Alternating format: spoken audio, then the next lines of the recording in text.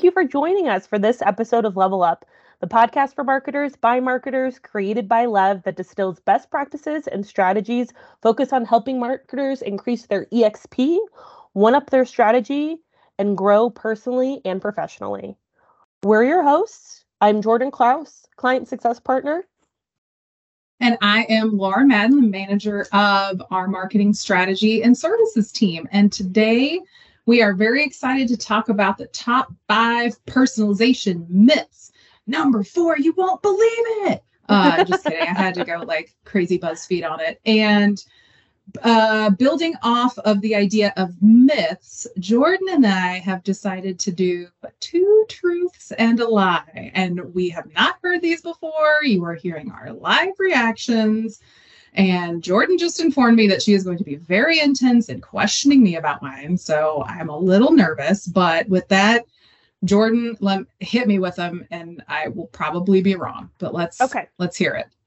So feel free to ask any follow-up questions after I lay these facts in front of you. So these are my 2 truths and a lie. Number 1, my little brothers are identical twins, only born 3 minutes apart. Number 2, my mom was born on Friday the 13th.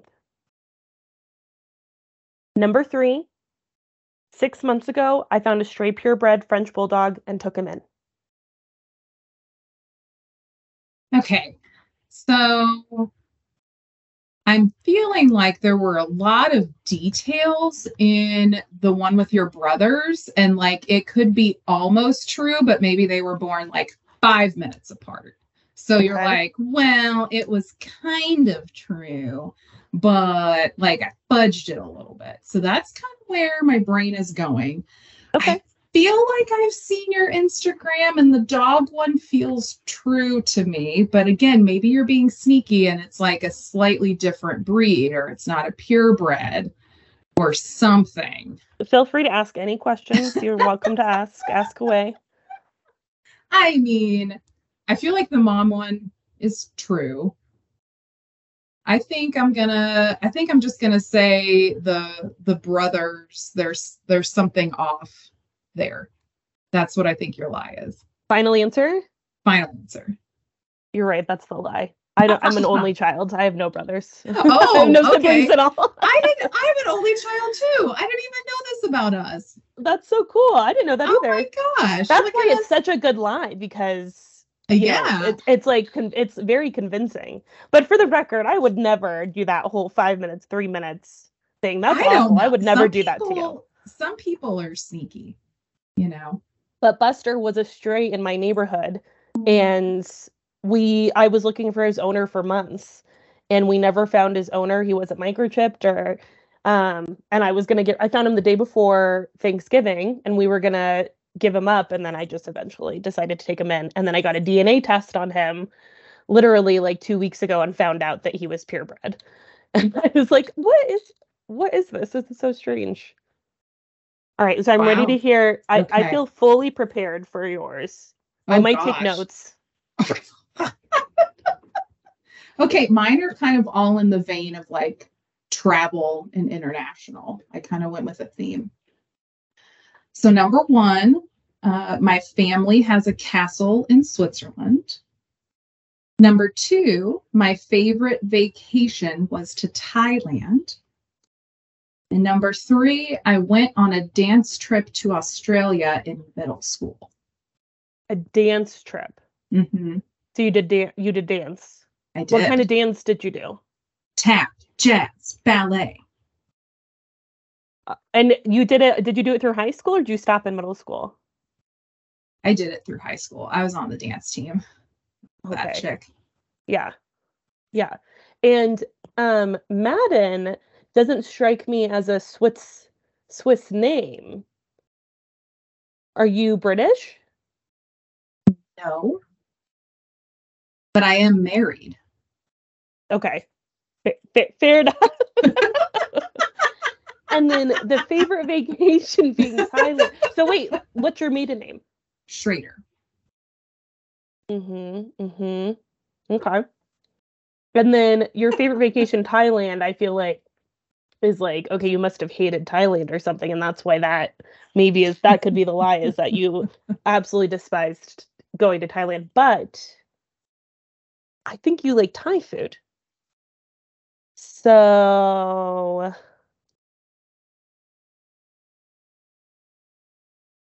I'm going to say the Thailand one is the lie. I'm going to say that it wasn't your favorite vacation. You picked the right one, and it's because I've never been to Thailand. Oh, well, we both got ours. I know. Are we very perceptive, or are we bad liars? I don't know. Maybe both. Maybe both. That was a great icebreaker. That was a really good idea. I shouldn't have given away that, like, reminded you that Madden is not the name I was born with. You should have been like, I should have just let it go. But even then, it's not my dad's family. It's my mom's family. That's the thing. Yeah. So like it really like. Yeah. But a castle, who has the castle? Well, so my grandma, her dad was born in Switzerland. He was a shoemaker, and he came on vacation to Kansas because he liked it because it was flat, because Switzerland is not flat. And he liked it, and he stayed there. So he still has like first cousins and things like that over there. And apparently you can just scoop up castles like nobody's business, that like they just like go into foreclosure, and it's like, oh yeah, you want a castle? Like, it's not as big of a deal as you might think. So they just like bought it up and run it, and like you can stay there. And we kind of discovered this when we were, letting them know that my grandma had passed years ago. And so I'm just like, note to self, we need to get over there. That is fascinating. The people of Denver, Colorado, who are paying all cash for homes need to know this, so they can get you a castle over. Go find a castle. You could still ski over there. You could still hike things. Yeah, this is true. But then no, I don't want them buying them all up, because then what will I buy with my millions? And what will you use for your cool fact? Right. What will I use that people can't? Oh boy. Well, now that we've gotten our myths out of the way, and Jordan and I have discovered that we are very good sleuthers, we can hop into the actual topic of this podcast, which is personalization myths. So, we can all just kind of lay it out on the table that like, we like personalization. We want to do personalization, but some people might still have some personalization reservations yes. about personalization of like, but maybe like, I know I should do it, but here's maybe some reasons why I can't, why I shouldn't. That might not be like 100% valid, or we might be able to like overcome some of those objections. So with that in mind, we'll kick off. I'm going to state number one, and this like a point counterpoint. I'll start it out, and then Jordan, you come at me like you're in high school debate. So personalization myth number one, I am a marketer, and I think that to personalize my data, all my data has to be perfect. I cannot possibly start doing any kind of personalization until I completely clean up my database, because it's just going to be for nothing. If my data is a mess, my personalization is going to be a mess, and it's just not going to work. Jordan, come at me. Why is that not true? I think, well, the funny thing is, the first thing I want to do is like acknowledge your feelings, that like that's a real concern, that people like, that is a genuine concern. There's probably a lot of opportunity in your data for things to be fixed, and that's okay. A lot of people feel this way, but I think the underlying message here is your data is never going to be perfect. It's never going to be perfect. And instead of focusing on just trying to get your data clean and do a full audit of everything in your data, you have to think about what your plan is for using that data to implement certain use cases. So it basically to say like, it is so overwhelming to think, I need to identify all of the issues with my data, create an action plan to fix them, and then I'm able to actually use the data. And I think that's where a lot of people get stuck. Well, first, thank you for acknowledging my feelings. I feel heard. I think that's really important. And I completely agree with the idea of like, it's never going to be perfect. Like it's the saying like progress, not perfection. And I think some of that is also just kind of being specific and defining what progress in personalization means for you and your business. Like, obviously, we're gonna, part of identifying some of those use cases is going to be creating that big old wish list of like, wouldn't it be cool if I knew all of these things about all of my customers and prospects and I could speak to all of them one to one, and like not discounting that because that could eventually happen. Maybe use something like Data Cloud to help you activate there. But you know, that's valid, but it's also that like maturity and crawl, walk, run mentality of maybe personalization for you if you're just doing batch and blast and you don't have any life cycle triggers. A personalization win for you could be we launch a birthday email and we identify 2 additional segments that we can use for our ongoing campaigns. Those are valid, and that is progress, and that is personalization more than what you're doing now. And you probably only need a few data points to do that. For birthday, let's go find, you'll probably uncover a couple things of, ooh, I only have birth month from this source. I have birth date from this source. Let's do that. Maybe we meet in the middle. We just send a birthday email the first of the month, but I'm flagging this as like, when we get to that, let's make sure we're cleaning up our birthday data and getting as much information as we can. Jordan, you brought up a great point earlier about let's educate like the boots on the ground of why it's important to put in the birthday data appropriately and not just default to 1/1/1900, because that's not a great personalization experience for people. But that does not involve or require you to have all of your data clean. That requires you to figure out what you're using for birthday. Done. You've launched it. Hopefully you get some more revenue from it. You can call that a win. You've personalized. So I think defining what personalization means to you and what that measure of success is really important and makes it feel less overwhelming from a data perspective, because then you just have to get those couple little points together. And otherwise, you're just going to be a busy bee, constantly trying to find things and never getting started. It's cyclical. Your data is never going to be perfect. As soon as you uncover an opportunity, you'll find a new one. And so I think it's important to just have the routine of discovering what you want to use the data for, making a plan, documenting the plan, testing and executing, and then creating a feedback loop to operations. If there's a reason why you uncover why your data is inaccurate, you document, what it is that needs to change and why it's important. I really liked the metaphor that you talked about cleaning your house before people come over. Like, as soon as they get over, the house is not going to be clean anymore. But it's all, I think, like the metaphor is like, you don't need to like clean the baseboards. You don't need to like fully clean the windows and do, a deep clean before you're able to have anyone over to your house. Because then you'll never have guests.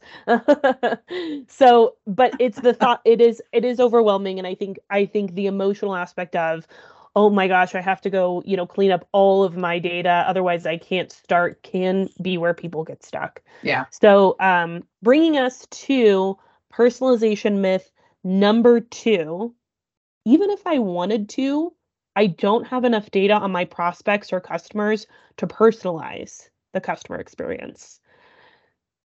Oh boy. Well, Jordan, number 1, that's probably not true. You probably have more than you think you do. So we'll just there's probably more that you're going to uncover. I feel like, as we were talking earlier, it's like a data onion. Like everybody talks about the data lake, but what about the data onion? Because you just peel back the layers. That's great. You're just going to find more. So you probably have more than you think. But I think it's also important to think about the different types of data that you have. And we're probably thinking you've got your core things. I feel like people get caught up in well, I don't have first name for everybody. So how the heck am I going to do anything or whatever? It's okay, that's fine. You know what? There are ways that you could figure out first name. Maybe do like a data append. Maybe you do some progressive profiling to figure that out and update your preference center. I think we've all gotten those emails. And all of that is going to be helpful because we won't turn this into a third-party cookie podcast, but we all know that they're partially going away, are going to fully go away. And so that first-party data is really important. So if you are in that instance where you're like, shoot, I do not have enough data, think about prioritizing some of that first-party data, because then you own it, it's yours, you'll be able to use it, ongoing for the future. And then you might have heard some inklings of like zero-party data. What the heck is that? How is that even a thing? That can go into some of those like inferred preferences or explicit preferences that people give. So an explicit preference could be like, I straight up asked you, what are you shopping for? I'm a retail brand. What are you shopping for? And I say, I shop for women's jeans. Cool. That's an explicit preference. Whereas if I am kind of tracking where people are clicking in emails and I've seen, Jordan has clicked on women's jeans 4 times in the last month, I'm going to infer that she likes women's jeans and maybe just kind of prioritize that content in the future. If I'm wrong, it's low stakes. It's not a big deal. Like, that's okay. But that's, again, a level of personalization. And some of those like personal preferences and shopping preferences are considered that zero-party data. So again, lots of different types of data. Don't count yourself out and, generalize and say, oh my gosh, I don't have these 2 key pieces of data for every single person in my database. So it's all for nothing. I'm throwing my papers up in the air and so I'm done. Like, it's okay. Just like it's okay if it's not all clean. It's okay if it's not fully complete. Maybe that's where you start with, what data do you have a lot of? It could be kind of an obscure thing, but you realize, oh, that's actually something that would be valuable to personalize on. Maybe it's not the most like obvious thing, but that's okay. If it's important to your customers and prospects, go for it. So I think, that's a really great way to think about it. I think you just got to give yourself grace with all of this. I feel like this is turning into a therapy session. I'm like, guys, it's okay. It's just personalization. You can do it. I just want to recap how beautiful your response was just to that myth. Just for folks who feel like they don't know where to start, they don't even have they don't have any first party data. Build a like we are saying loud and clear. Build a first party data strategy. Start somewhere. And then the other thing that Laura's talking about is inferred and explicit. So you might think, I don't have enough data. I don't want to go ask all of my customers to tell me what their preferences are. There probably still is some digital engagement data that you can use to infer preferences and just test. So if you're not sure, test it. It doesn't work, that's okay. You had a hypothesis and you tested it, and now you can try something different. But it's better to do something. It's better to try something than to be completely frozen and do nothing at all. So I think that's really well stated. Well, thank you. So if we've kind of addressed the data elephant in the room, right? Like we call it data-driven personalization for a reason. Like you kind of, that's one thing you can't get past. You do have to have some sort of data to do this, right? But something else that can be a roadblock or, a hindrance for some people for doing personalization, aside from data, is the content of it all. So our myth number 3 is that I'm sitting here as a marketer and I'm saying, to deliver personalized experience, I am going to need a ton of extra design assets. I'm going to need blog posts. I'm going to need content. I'm going to need imagery. I'm going to need photography for every single persona. My brain is going crazy with all of the different permutations and like branching of personalization. And so like, for that reason, I'm out. I can't do it. So Jordan, why might that be a myth? I want to acknowledge again, how I'm just kidding. But I do think this is not just a concern, when it comes to personalization. Oftentimes, like when it comes to digital transformation, building out teams, there's a huge emphasis on the labor that it takes to build assets.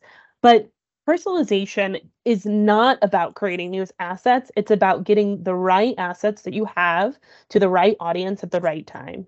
So it's just about getting folks to the content that you have. Maybe that's not top of mind for them, but now you know something about them that would lead you to believe that that could be something that they're interested in.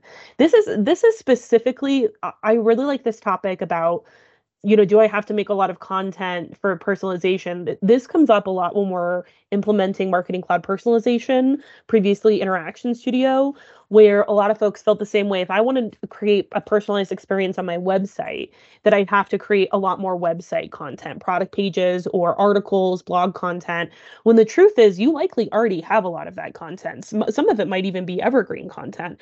And it's just a matter of building an experience for the user so that they are walking through the content, they're seeing different content, you're collecting their engagement with it, seeing what they're interested in, and just serving up to them things that you already have in your pocketbook.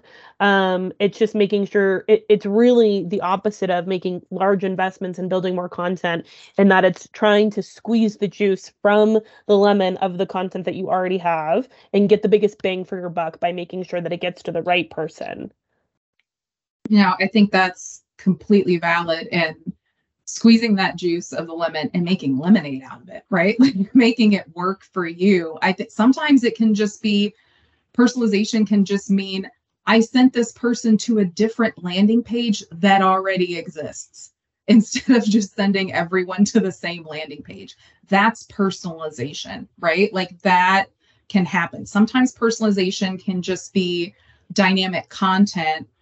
We love a good AM script in Salesforce Marketing Cloud that's just saying, if this, then pull in either this image that I already have in my image library, I'm just going to prioritize it for this person, or change up the copy a little bit. We know copy is a lot easier to create than like an image. So again, what does that definition of personalization mean to you? It does not have to be, oh, this one person has to get a completely different and unique email than someone else. Like that does not have to be the thing. Because guess what? They're not comparing notes to the other people. They don't know. Like it's just their own experience. So like, oh, Jordan, what did you get from brand so-and-so today? Like, did we get something different? It's not a thing. I don't know. Maybe it is. Maybe for us marketing nerds, we do that. Personalization is not content. Personalization is experience. And sometimes that personalization could even come in the form of suppression. If somebody has a customer service case and now you're not spending ad money on them, if they've already converted, you don't need to spend more ad money on them. And that is a personalized experience as well. So, just kind of getting out of the mind frame that being personalization equals content. That's not the case. Personalization equals experience. You guys can't see my mind. It's just like blown, like mic drop, Jordan. that was perfect and like spot on. It doesn't always have to be content. But the last thing I'll leave this on is, if content is an element of your personalization, we won't make this a podcast about generative AI, but that's a thing that is going to start helping people with that content and break down that barrier for having all of that content available, giving it over to the machines and the AI of it all, with valid prompts, with good human interaction to guide it so that you feel confident in it. But eventually that will help kind of ease that burden too for the marketer. So when content does become something that you need for personalization, generative AI can help there as well. And I bet you're going to say the same thing in the next myth. Personalization myth number 4. We don't have a large enough team to focus on personalization. Like, we just don't have the resources, the people to focus on this. A lot of times people feel like they're just barely keeping the lights on, right? Like, it's just a matter of like, what can I to make sure that the mandatory campaigns that we need to execute are getting out the door. Yeah. So that can feel that can feel really overwhelming too. Is like, I'm already trying to keep the lights on. How do I now how do I add on top of that another level of work? Yeah, I would say similar to your statement of personalization does not necessarily equal content. I would say personalization does not necessarily equal more effort in the long run, because some of this, like, yes, you have a ramp up to doing personalization, but personalization many times is in the form of dynamic content that just kind of works on its own. So, where you might be doing a lot of manual effort right now to get those campaigns out the door, once you can apply some of that segmentation, my guess is a lot of that manual effort will go away. Personalization can also really help your teams work smarter, not harder, which probably also means you're not doing all of those manual things, or you can focus your efforts elsewhere, so you don't necessarily need more team members, different team members to do it. Now, there is typically some sort of internal enablement and education. We see this a lot with clients. If it's a shift in mindset, if you've been in the grind of this is how we send, this is how we do business, it's not that you're anti-personalization, you're anti-dynamic content. It's just a different way of thinking, and it can take a while. So you need to be okay with that, again, upfront investment in that, but knowing that the payoff and that ROI is going to be probably more efficiency. Like, we can't make promises, but like personalization, we get to that nirvana of personalization at scale. It's taking some of that manual work off of your team, off of your marketing team, probably off of your IT team, because you get a little bit of that set it and forget it. We know we don't ever truly forget it, because we're always revisiting and optimizing, but personalization can help allow for that through that automation to make things run more smoothly. I think the other thing that we were just talking about is leveraging other automation tools, leveraging AI to do some of the work that maybe you're doing manually. I really like what you're saying too about it's just a shift in mindset, because especially as a marketer right now, and the way that marketers are incented isn't always results based. A lot of marketers are incented by how many campaigns they execute. The irony being that the number of campaigns you execute doesn't exactly equal ROI. So I think that's what's really interesting too, is that you might be executing the same campaigns over and over again because that's what's on the calendar. That's what you did last year. That's what's expected of your role. But it could be preventing you from driving reasonable ROI to the bottom line. So there could be a number of campaigns that you might need to assess and understand, like, what is the return on some of these campaigns? And maybe that is a place where you can find room to be more strategic, because you can eliminate work that's not proving results. Because to your point, there might be a little work up front to automate personalization simply in understanding, like, what is the use, the birthday campaign you were talking about before. We develop the use case, we develop the campaign, we execute it, we create a feedback loop. And once you take all those steps, now you have a birthday campaign that's just running. So you have one less campaign that you have to worry about each month. So the work is worth it up front. And it is a paradigm shift, thinking about putting that work up front and trusting those automations to run and properly work. Yeah, it's like it's the digital equivalent of like mailbox money. Like like that birthday campaign is working. It's like it's running and hopefully generating incremental revenue from that personalization, and that's where you get that ROI. So yeah, we're all about the automation with the personalization. We're obviously all about personalization, but our last myth that some people still hold to, even just a little bit kind of in the back of your mind, it's nagging, you're like, I don't know. There's still some thinking out there that personalization can be creepy, I don't want to scare away potential customers. Even if you as the main marketing guru might not believe that, maybe some of your senior leadership or some of your C-suite has that feeling and is kind of squashing any kind of personalization, and you're having to potentially make the case up to do that. Or you just maybe you had a bad experience in the past and you're like, oh, I'm just a little bit nervous about it. So again, this is valid, but we want to talk about why this might not be as much of a problem as you think. And guess what? We've got stats, y'all.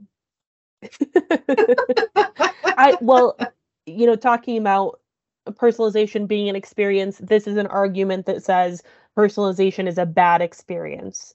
And what we're saying is that it doesn't have to be a bad experience.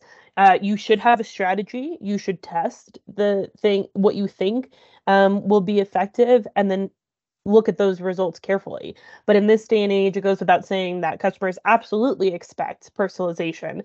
It is what you are giving them in return for collecting all of their data. I expect to have good service from my bank because they are using all of my money for their own transactions.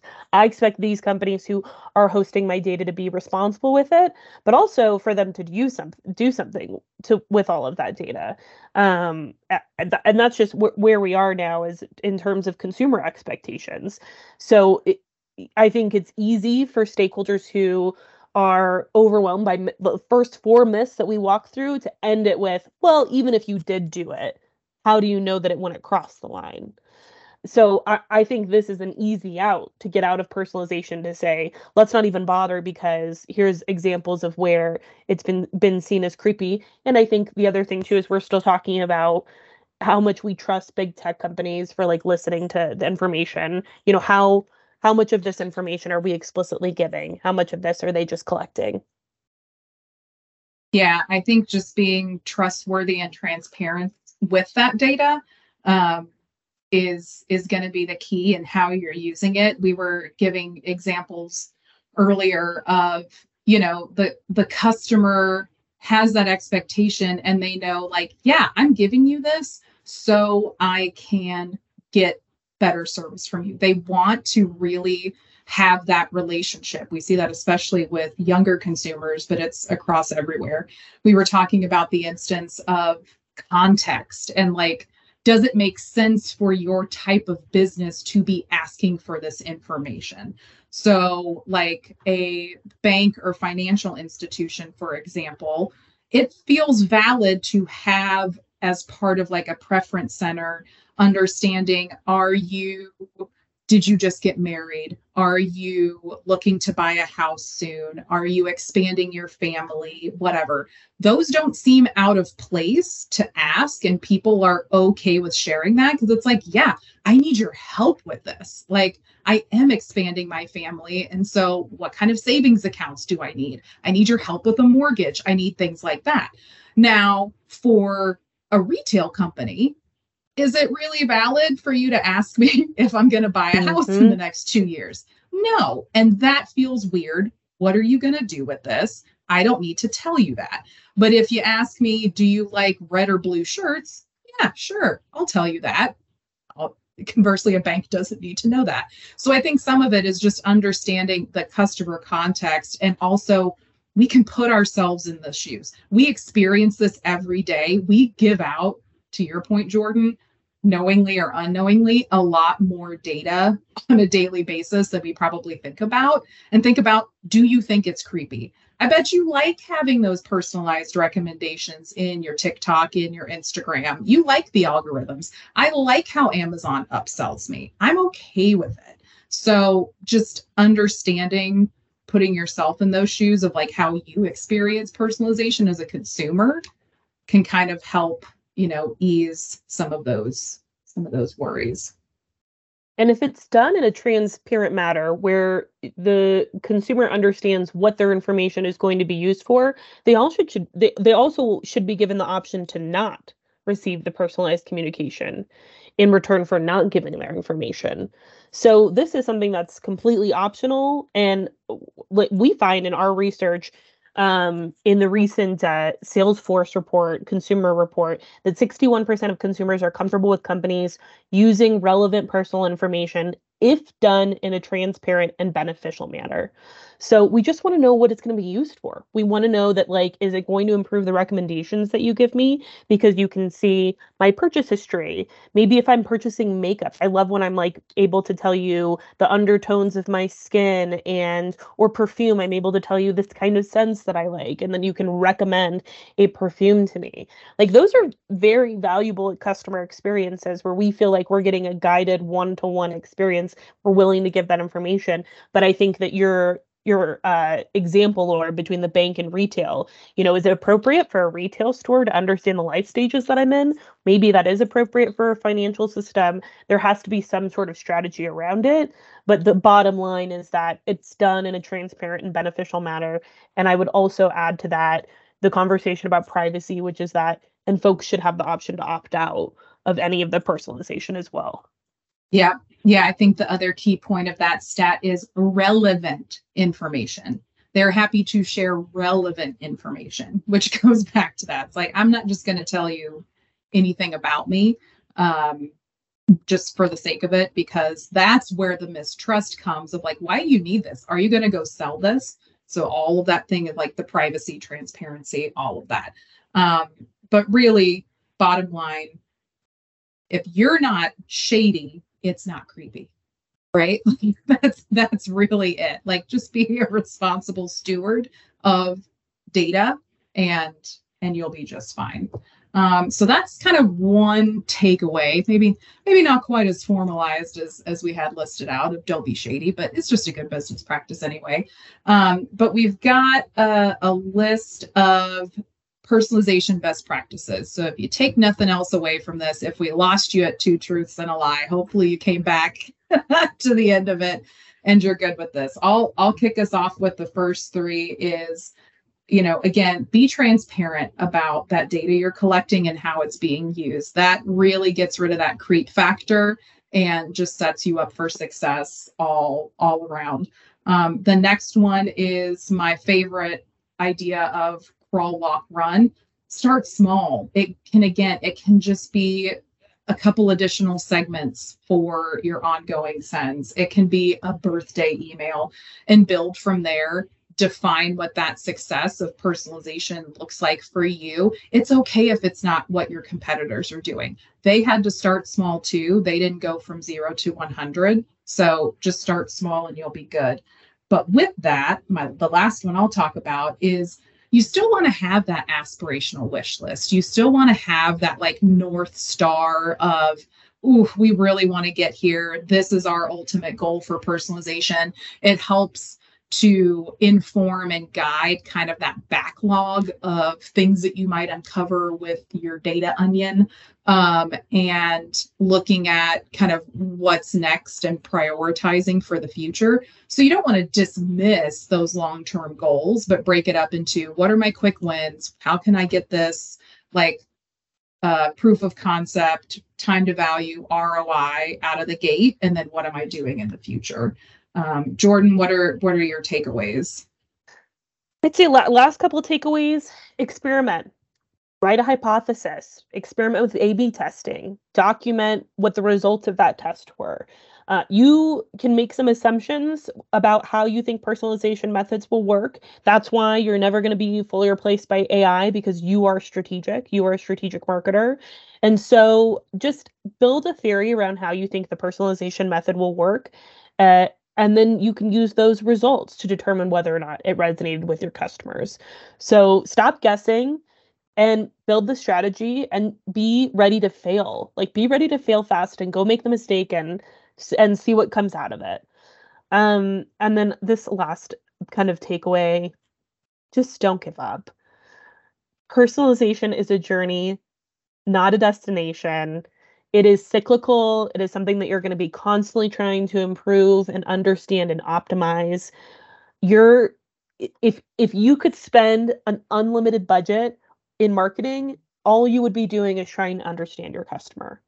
And so it's just really that simple. Like, that's really what it comes down to. So build a plan, test it, see how it works. Don't give up. And lastly, but certainly not least, document your results.